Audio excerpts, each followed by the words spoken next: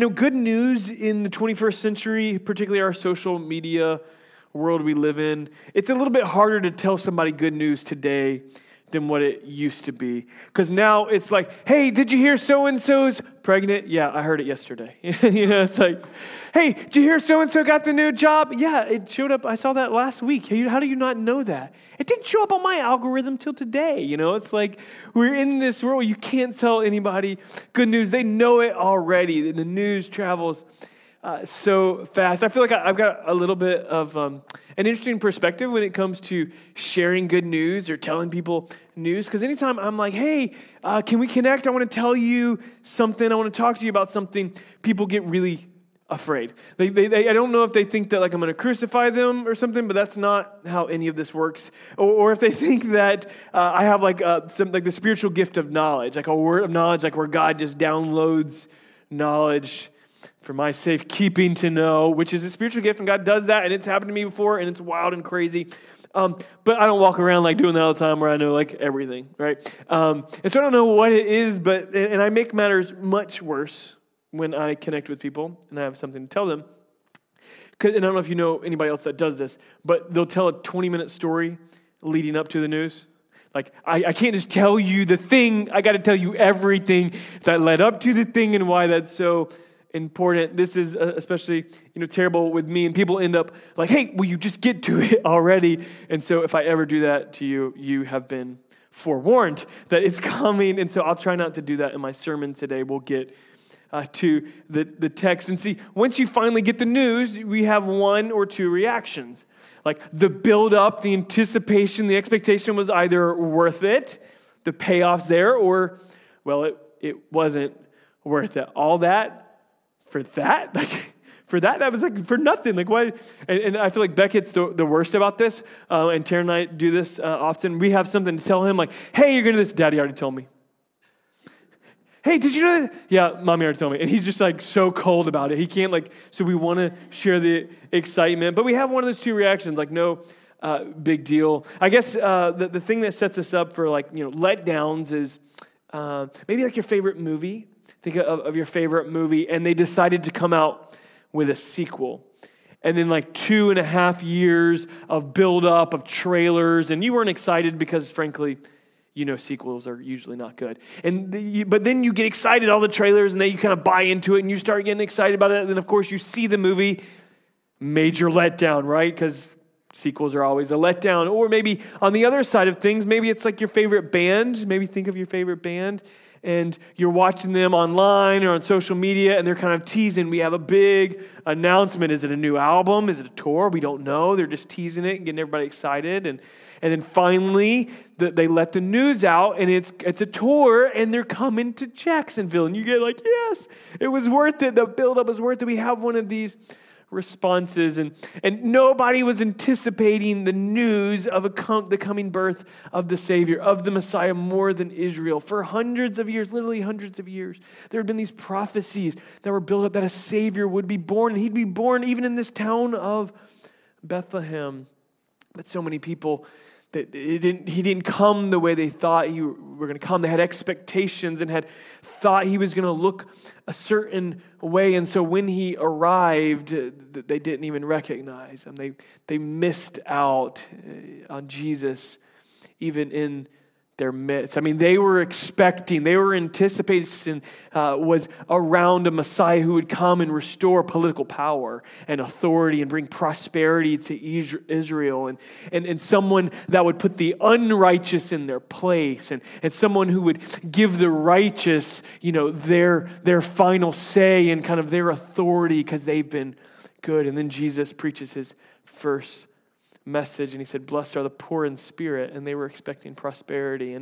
And Jesus goes on to teach that I didn't come for the righteous, but I came to the unrighteous. And his whole ministry would just basically be unwinding all their expectations. But I want to take us on a journey that kind of takes us way back. And one of the final lens that we're going to look at here in this Christmas season, this Christmas kaleidoscope, is these shepherds. Last week we talked about the Magi and how they arrived maybe a year or two later after Jesus was born. They came much later. But these shepherds were on the scene the day of the day of his birth. They came and they found him in a manger.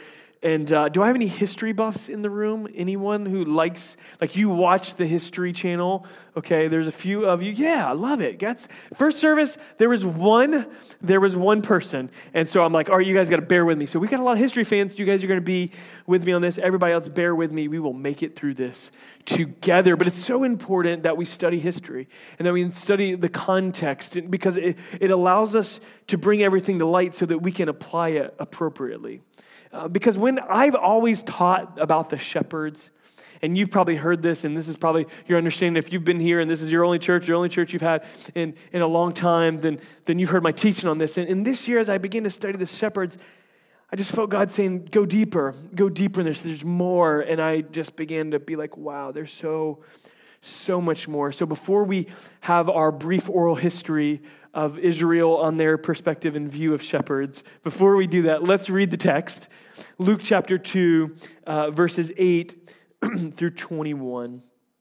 And there were shepherds living out in the fields nearby, and they were keeping watch over their flocks at night. They were living out in the fields. Don't miss that. An angel of the Lord appeared to them, and the glory of the Lord shone around them, and they were terrified. But the angel said to them, do not be afraid, because I bring you good news that will cause great joy for all the people.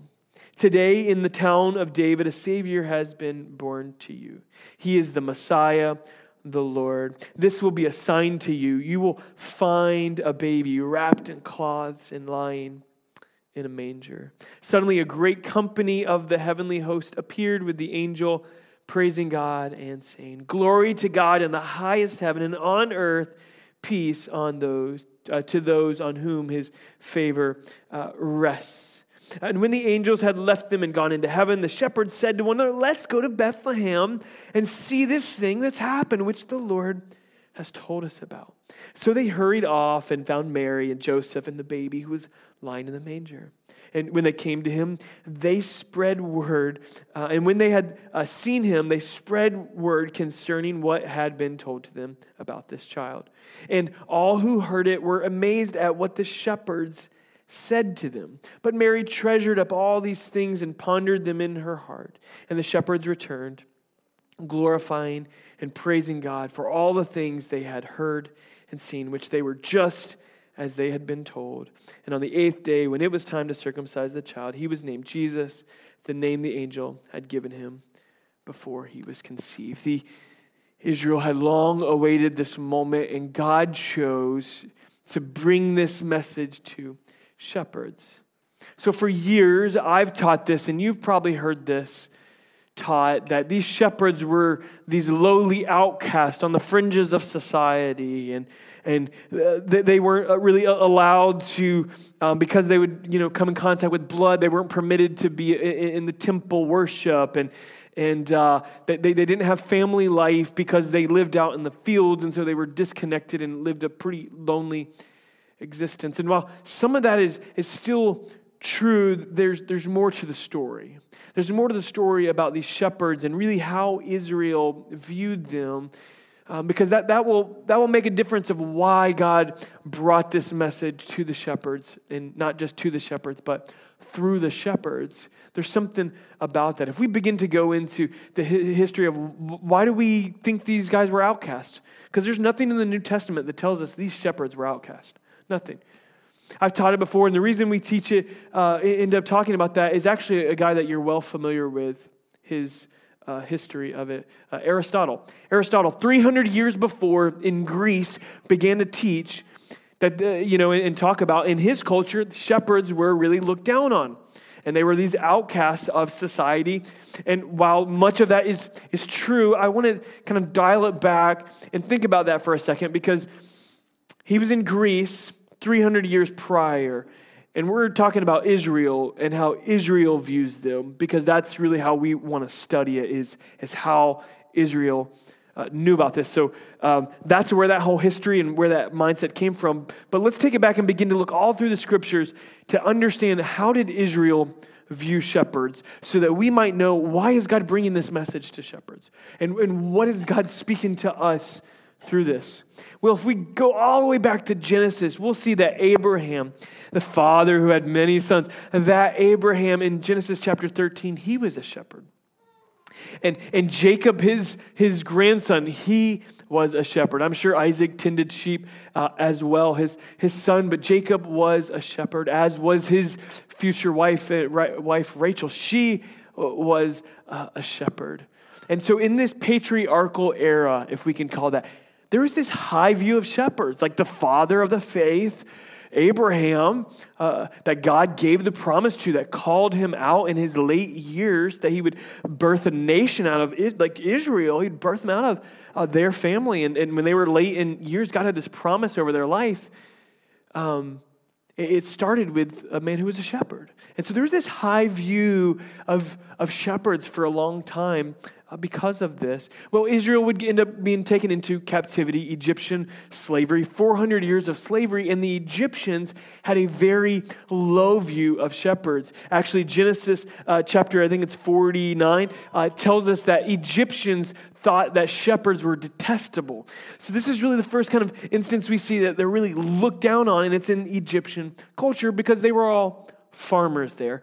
And farmers and shepherds are like this historical, like anti one another in their occupations. And so they were always going back and forth. In fact, the first murder we see in the scriptures, two brothers, Cain and Abel, one was a farmer and one was a shepherd. Now, the murder didn't happen over sheep or over land, but usually the whole kind of tension there historically was because the shepherd would allow the sheep to graze and eat up the crops and ruin them. And so you can see where that had led to some neighborhood tensions. And so we move on from this Egyptian kind of slavery era, and the people are coming to Canaan, the promised land, and they've carried with them all this same thought process and mentality of 400 years in Egypt. We carry with us whatever perception and projection we have of people and certainly of God. We're going to talk more about that today. And so in this Canaan era, they have this whole kind of still anti-shepherds. But then we are introduced to a guy named David. Remember the shepherd David, the little shepherd boy. And the people love David, and he rises to the throne after slaying the giant Goliath. And in this time, it begins to raise the view of shepherds, that people actually triumphed. This man of the people who was just kind of a nobody from nowhere rises up to take power. And he was such a good king.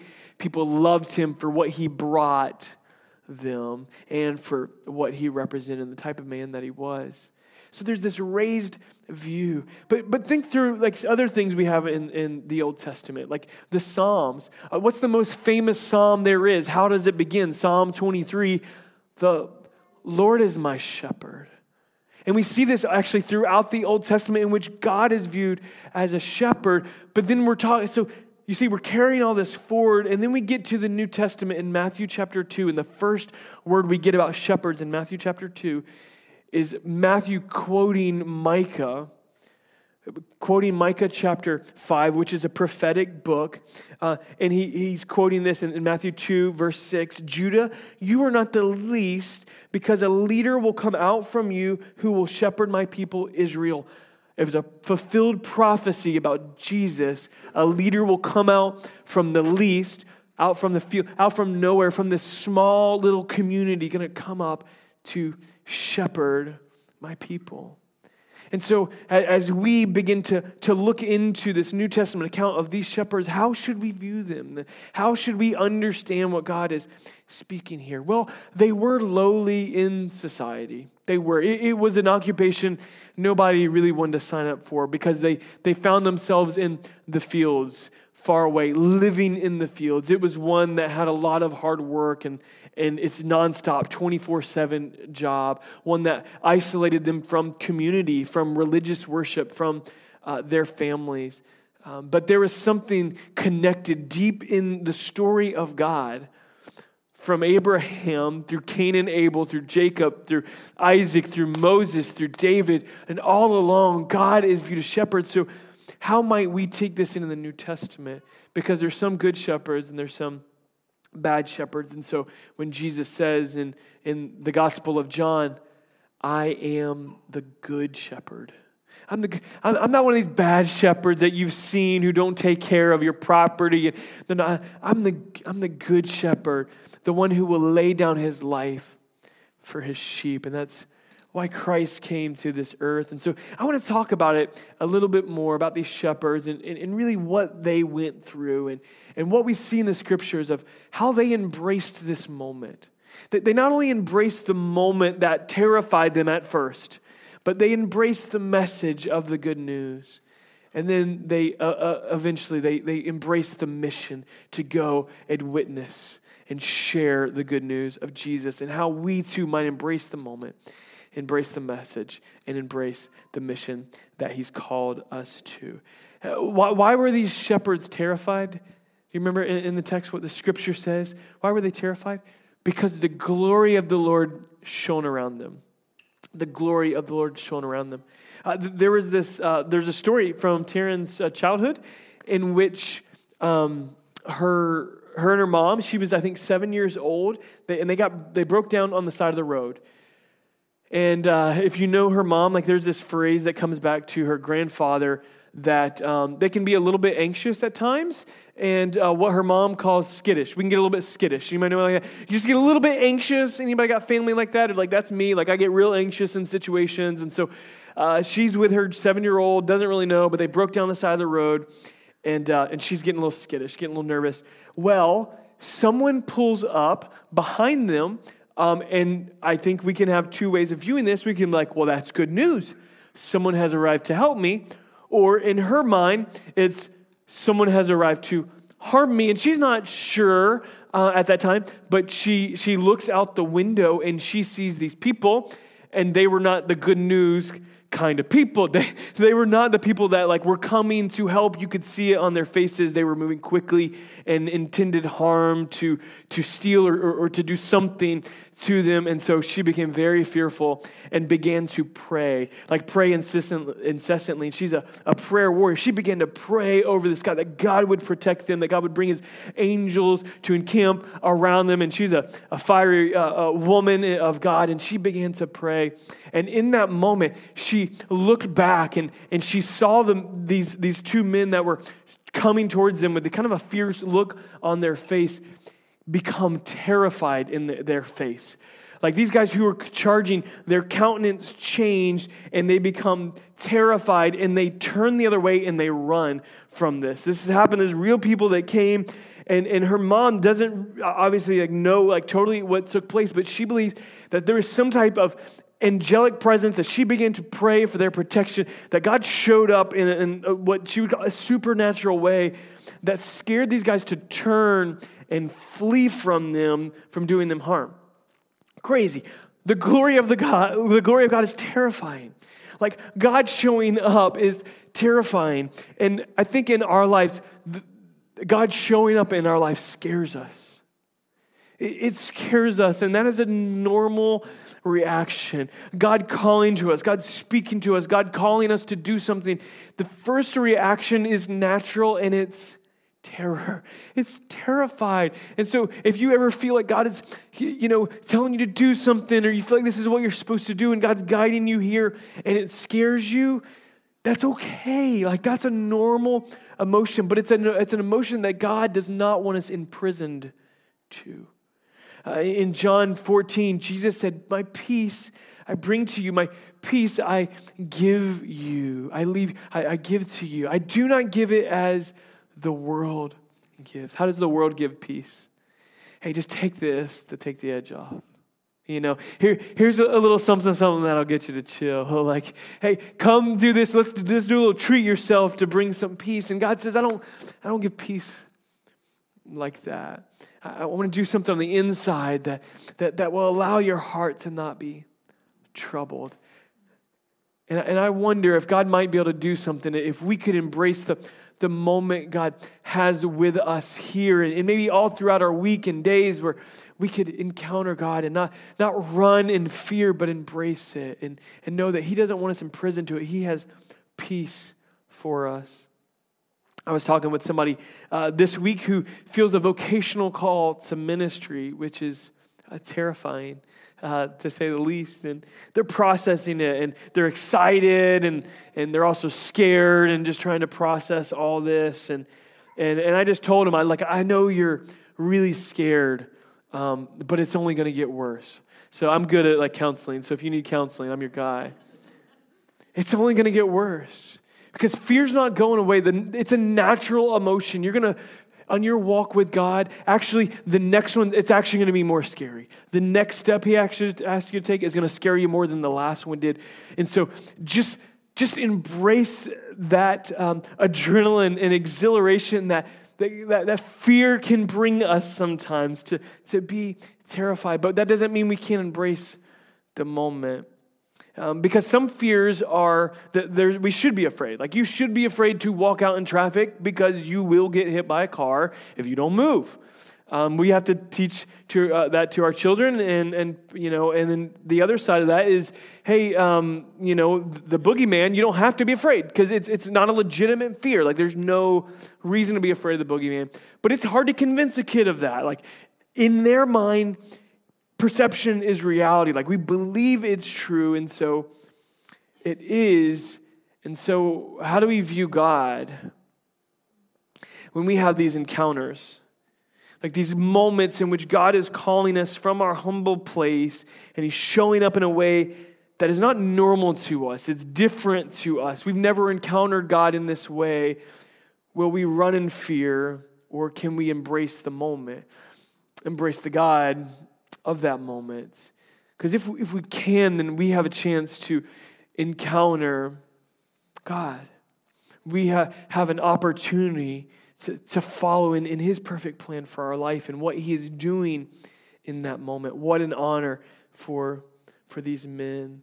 These guys have experienced fear in a very personal way. Fear, indeed, is very personal.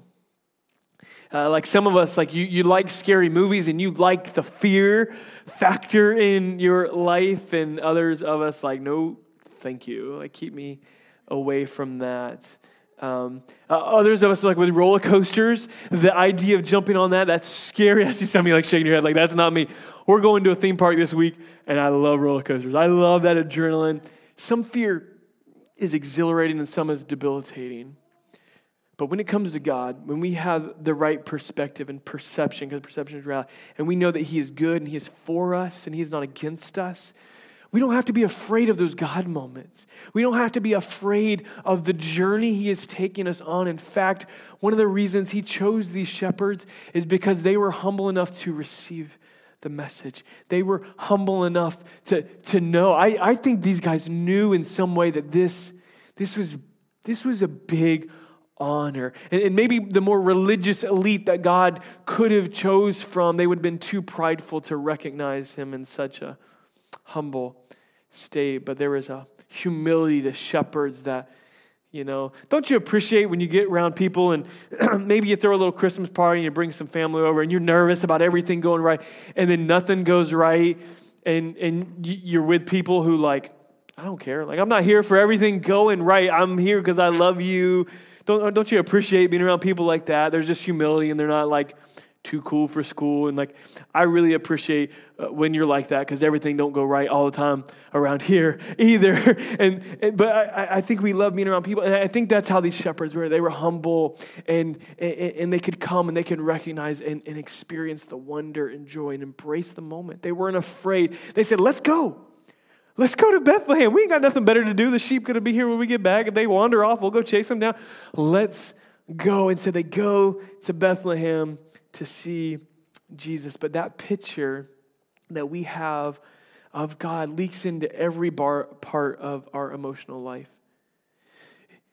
It leaks into the things we say yes to, the things we say no to, how we spend our time, how we spend our money. Our perception of God leaks into everything, but a proper perspective on the goodness of God is going to allow us to embrace all these God encounters. I mean, what an honor. Even though it scares us to death, we can embrace that moment and move forward with the Lord. We don't have to be afraid because He's good. And God doesn't want us to be imprisoned to fear. 1 John 4 says this. And so we know and we rely on the love God has for us. So many of us try to position ourselves at a distance so that we don't have to rely on God, so that we don't have to rely on the love God has for us.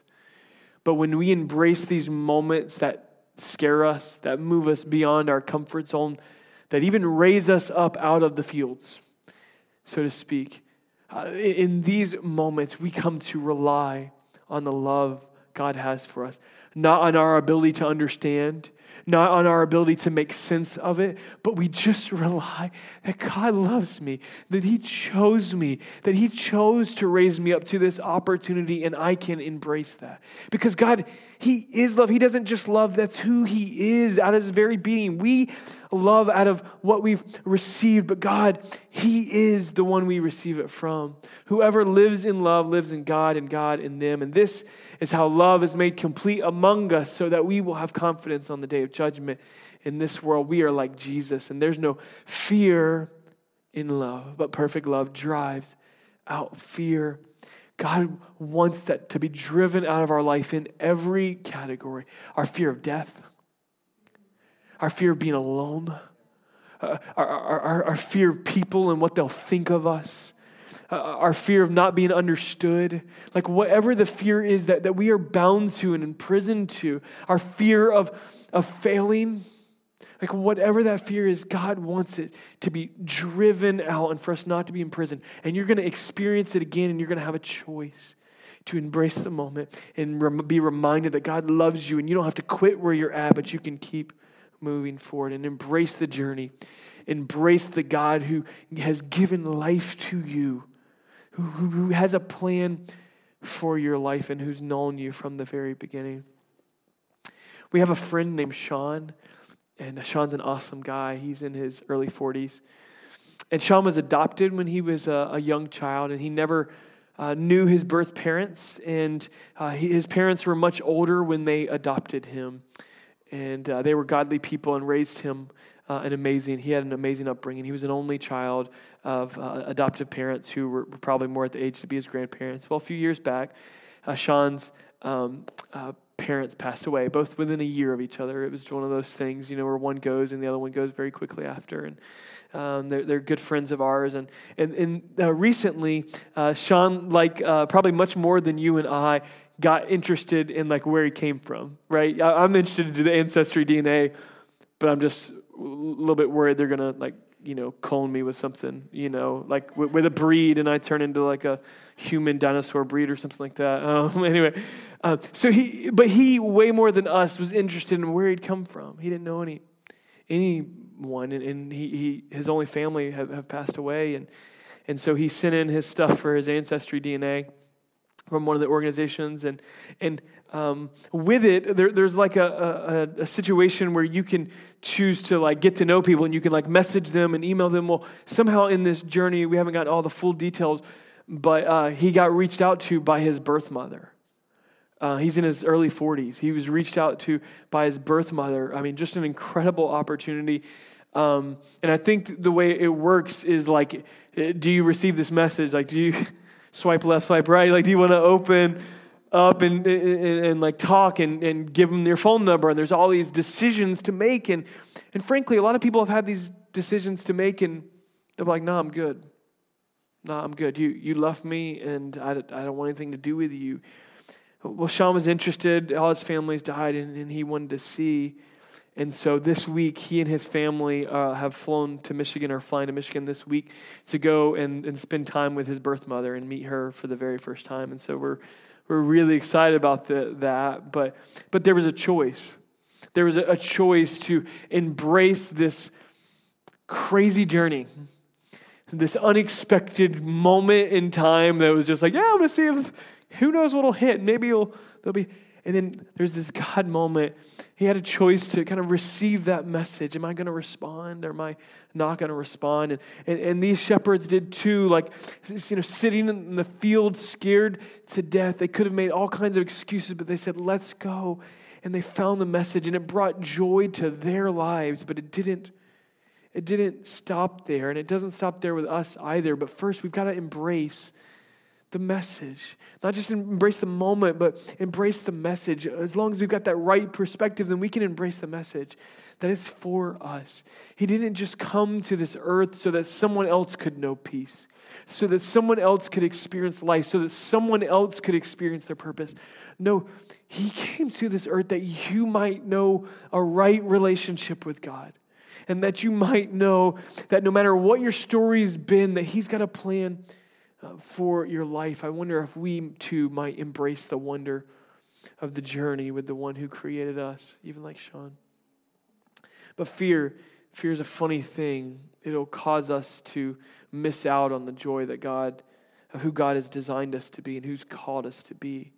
Not just to embrace the moment and the message, but to embrace the mission that there is something unique for every single one of us to add, not just to the world, but to the body of Christ, that you've been woven in, you've been knitted in, grafted into the family of God. When you declare Jesus Christ as Lord and Savior, it creates a new family for you, the family of God. And God wants us to discover and experience the joy of who he's called us to be. To come awake. It's like all of our senses. Like I don't have a very good sense of smell, I'm going to be real, which is good a lot of times. You know what I mean? It's a good thing. But then sometimes it's a bummer. And every once in a while, I don't know what it is, my senses just wake up. And God wants us to wake up to his presence and wake up to the giftings and purposes he's placed in our life, because he has a mission for all of us to tell others the good news. I think with these shepherds, in the traditional view that often we've looked at them as outcasts, we can miss out on what the scripture actually says in Luke chapter 2, verse 18. The people that they went and told this great gospel message, the people they told, they weren't amazed that it was shepherds that were telling them. In fact, in the scriptures, it doesn't seem like anybody cares who it is. They're amazed at what they said to them. But so often, I think we make the message about us. We make the moment about us. And while God has a plan for our life and is good in that, when we are carrying forward the mission of God, it's not about us. The reason he brought it to shepherds is because they wouldn't gloat like, look at Jesus, he told us first, like suckers. Look at you guys.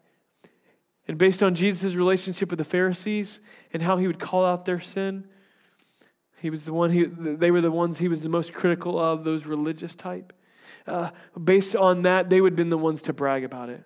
They were always bragging about how much they prayed, and they wanted to show off how much they were fasting. They wanted everybody to know how awesome they were, so they were not good candidates to declare the message of God, because God was looking for a humble servant.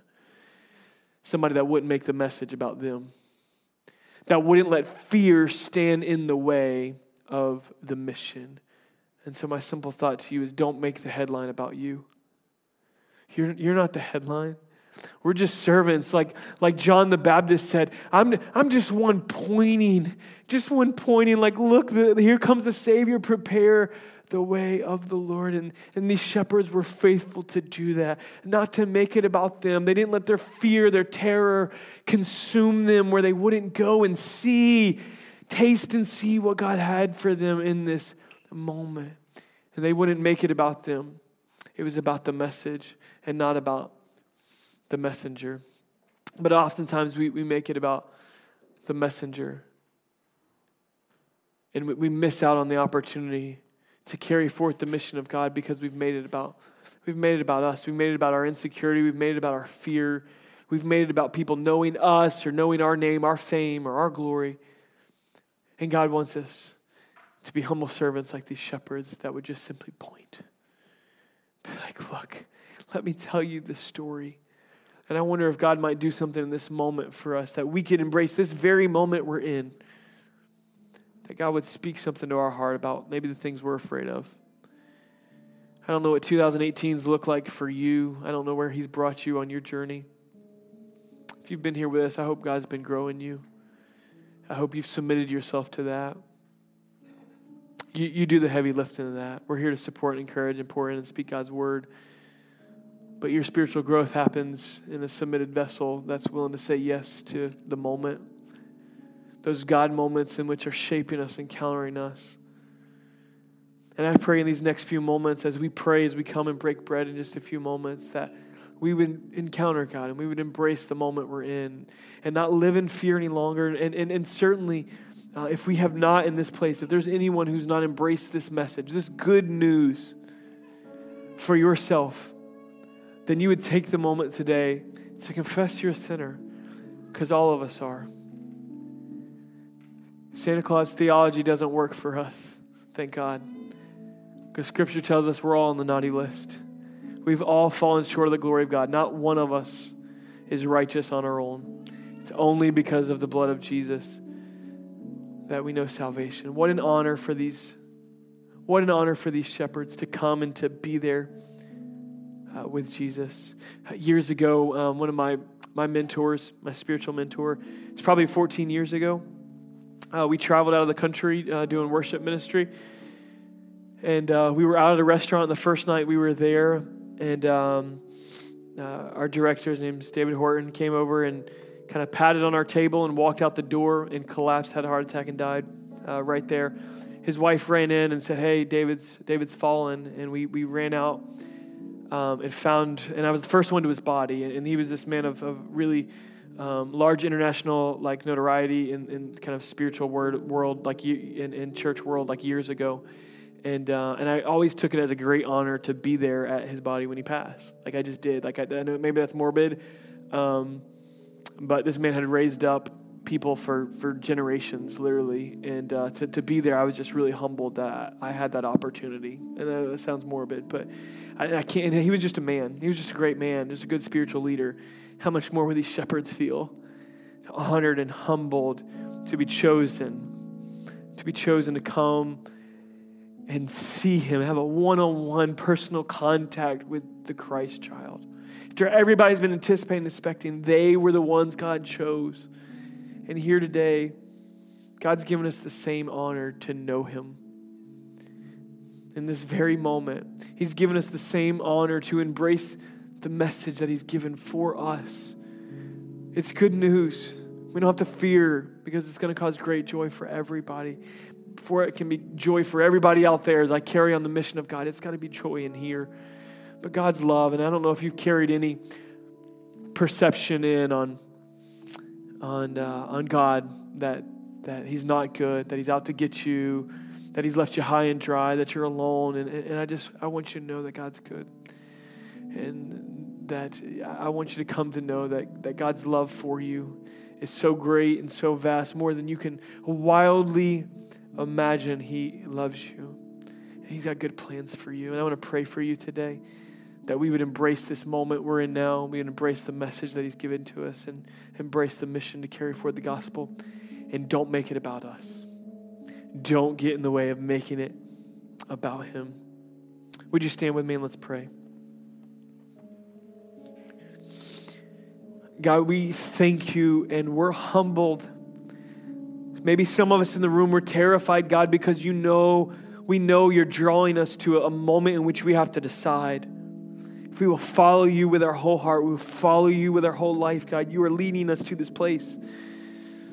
It scares us to know where you might take us in 2019. But God, I pray across this room, you would bring peace. You bring peace not as this world brings, God, but only that you bring and you give to us, and that we might embrace the good news. That it's good news for us. There is no letdown in you, God, because you are faithful. Your promises are true. God, and I pray right now for each person under the sound of my voice to know that they have purpose and calling that's far beyond them, God. And may we find ourselves in a humble place that you might raise us up to be used, God. You might raise us up as we greater understand the gospel message and can carry it forward into all the world, that all might know this great joy you've given us. We thank you today, God. In Christ's name. This is a time in the service where we get to come and partake in the Lord's Supper. A lot of times when we think of Lord's Supper, we think of Easter, and it's a beautiful thing that this isn't like a once a year thing. I've attended a church in the past in which it was like a once a year, let's do communion. But every week we come together to break bread so that we're reminded what Jesus did for us. If he just came to the earth and like cute baby, good works, good teacher, awesome, nice story, family values, let's move on with our life. He didn't come to the earth to give us the goosies or the warm fuzzies around the holiday seasons. That's not why he came. He came to live and to die and to be raised again on the third day. It was God's plan in creation to give us his son. He knew we would not see it any other way unless it happened before our eyes. And this is a representative of his body. Remind us of what he did. Remind us of what he did back then. Remind us of what he's doing right now. Just as tangible as this non-bread is this morning, that you can touch it. God's presence can be tangible and his power can be tangible in your life. His peace can be tangible in your life. It's also a reminder for us to look forward, that he hasn't left us here alone and he'll never leave us alone. He will return for his bride.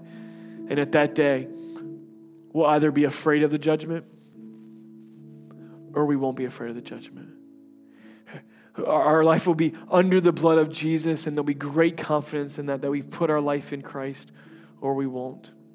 So if you don't know him, I encourage you to pray for a few moments, to engage in this moment for your life to say yes to Jesus, maybe for the first time that you are a sinner in need of a Savior, or to come back home to him and come and break bread with the family of God, knowing that he's made a way for us to experience eternal life.